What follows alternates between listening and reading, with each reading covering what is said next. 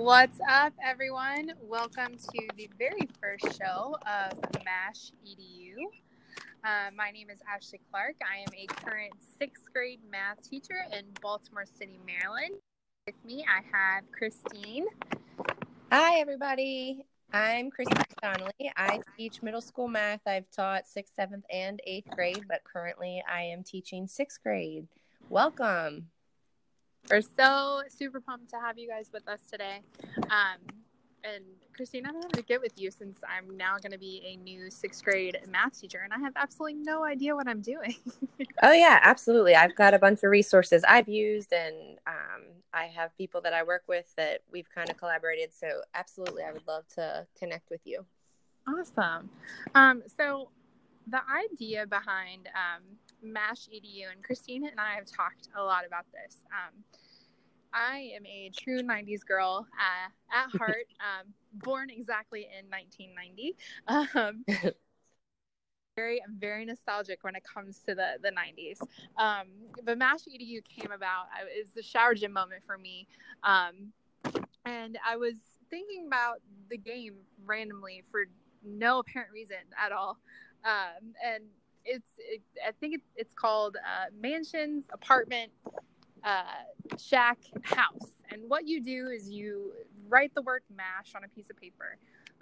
And you write some silly stuff, like what kind of job you want in the future, some person that you have a huge crush on, and you take a spiral and you make a spiral on the paper. And however many times you make the spiral is however many times you go through each round and you cross out a letter or a person or a job, and you see what your future entails. So that's kind of how I came up with MASH EDU, just because I think as educators we do so many things all the time, and it's kind of a modge podge, and we don't necessarily define ourselves by just a 6th grade math teacher. And I think Christine can expand a little bit on that. Oh, yeah. I mean, this job, as amazing as it is a spiral all the time, ups and downs, and sometimes you feel like your head is spiraling, all that. But when Ashley told me about this shower gem idea of hers, and she was explaining how she got the title in her mind, I actually thought of it a little differently and thought, well, this would be perfect because you think about the words MASH standing for mansion, apartment, shack, house. Like there's people from all walks of life, and they walk into our classroom, and we just have to be ready. We have to connect, and we want to do that. So I thought of it on a completely different level, but it just worked. So I really liked the idea, and I'm excited to start connecting not only with Ashley, but with all of you, and hoping that we can just build our community or our professional learning network, which we're going to talk about today. We're talking about PLN today, which stands for Professional Learning Network. And hopefully, as you're starting your career, or as you're continuing your career in education, you have one or are working on one. And I'm really starting to build mine up right now. I'm going into my 10th year of teaching, which is crazy, but through grad school and through some people I've been working with in grad school, I've really learned how to use my PLN. And I know Ashley has a real big PLN that she's working with. Don't you, Ashley? Oh, yeah. My PLN, and shout out to Dr. Randall Sampson. Him and myself and Dr. Thomas were all mutual friends, but I knew Dr. Sampson way back in 2014 when I first started teaching. He was one of the first people that actually got me started with my PLN on Twitter. So shout out to him. But yeah, we've been working really diligently on growing our PLNs. And I kind of really, honestly, I didn't think about it too much until someone was like, hey, like you can do all of this awesome stuff and showcase the things that you're doing in your classroom and collaborate, share ideas, get ideas from others just by building your PLN. And it wasn't until I really kind of knew that, because they don't kind of teach you this stuff in undergrad. No, not at all. We didn't have that. So it's definitely one of those word of mouth by teachers for teachers kind of movements when I think about starting a PLN, growing my PLN, and all of that fun stuff. And for those of you who don't really know what a PLN is, it's really kind of using technology and social media to help you connect with people in the profession or involving education. You can communicate with them. You can collaborate on different projects. You can create different projects.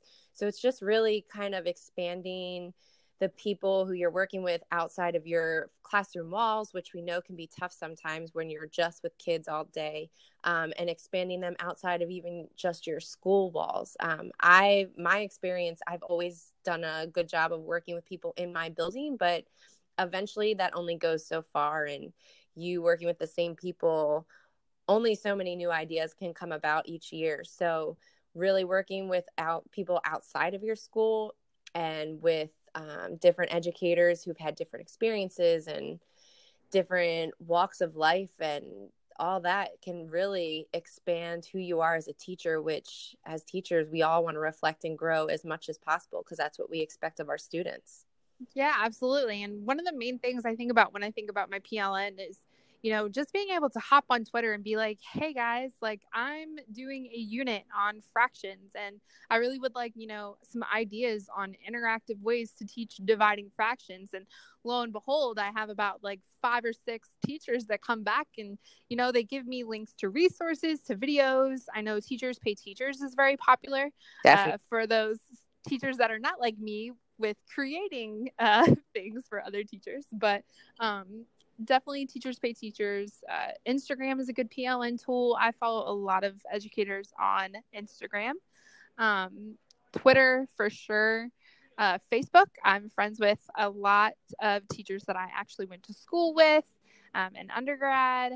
We are members of some Facebook groups online, just for teachers specifically, where we can kind of collaborate, share our ideas, and, talk about some things that we're doing inside the classroom.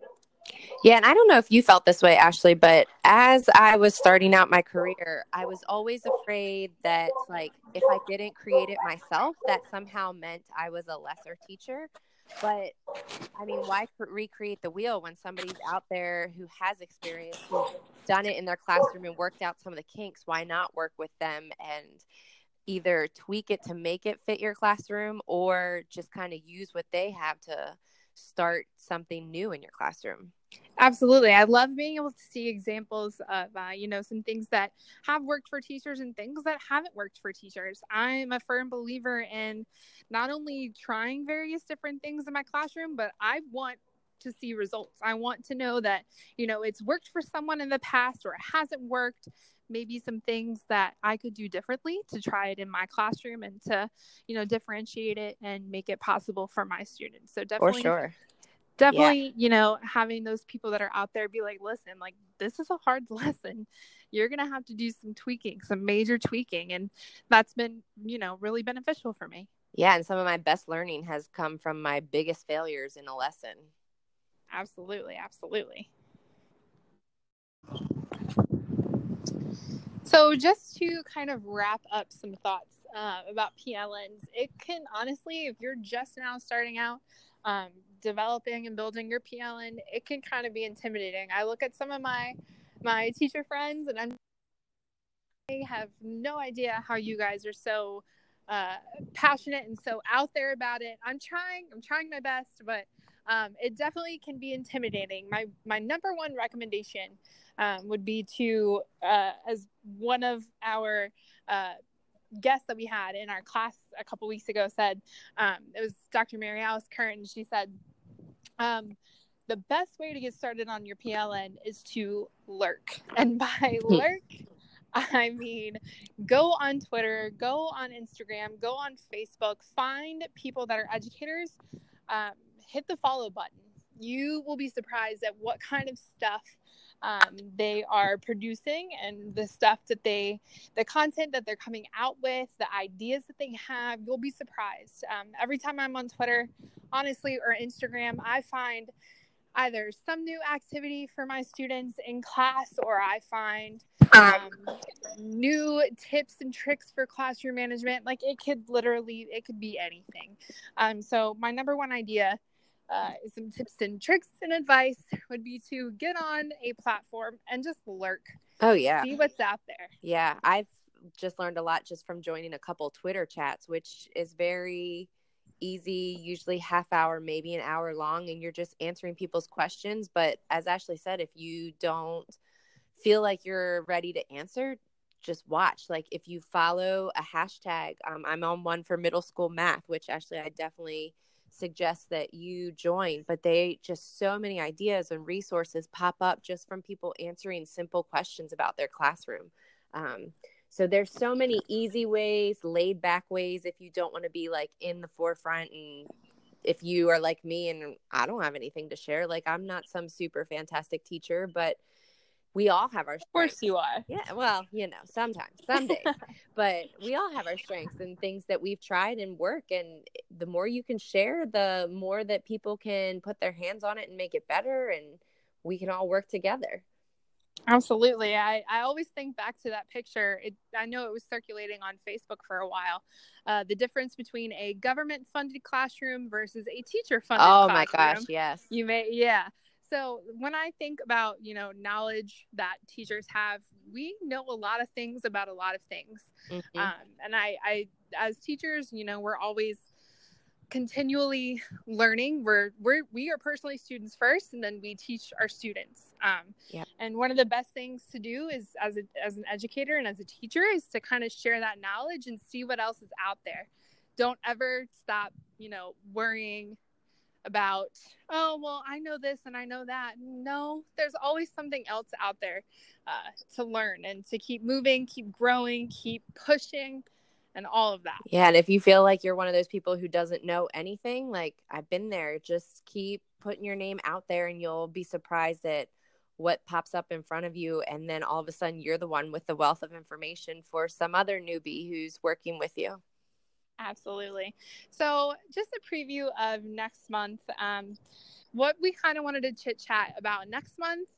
On our docket, we have shower gyms, which is kind of how this whole entire MASH EDU project came about. And we will get all into that in our next episode next month. Absolutely. I'm so excited. Please keep in contact with us between now and then. We both have Twitter. Ashley's Twitter handle is at Purple Educator, and my Twitter handle is at CDonnelly22. Donnelly has 2 N's, 2 L's, 1 E. So we're looking forward to connecting with you. Please chat with us. If you have any questions, any suggestions, any topics, we would love to hear from you because we want this to be a place of growth for all of us as educators. Absolutely. And if you are an educator currently, feel free to shoot us a message. How did your PLN journey start? You can also tweet us using the hashtag MASHEDU, as well as our Twitter handles. So we're really excited to see, what kind of tips and tricks you guys would come up with teachers that are just growing and starting their PLNs. But we thank you guys for joining us today. Yeah, definitely. And we hope you have a wonderful rest of the week. And those of you that are at ISTE or hashtag not at ISTE, like we are, not, we hope you have a great rest of the week. Have a good one. We'll see you guys next month. Bye. Bye.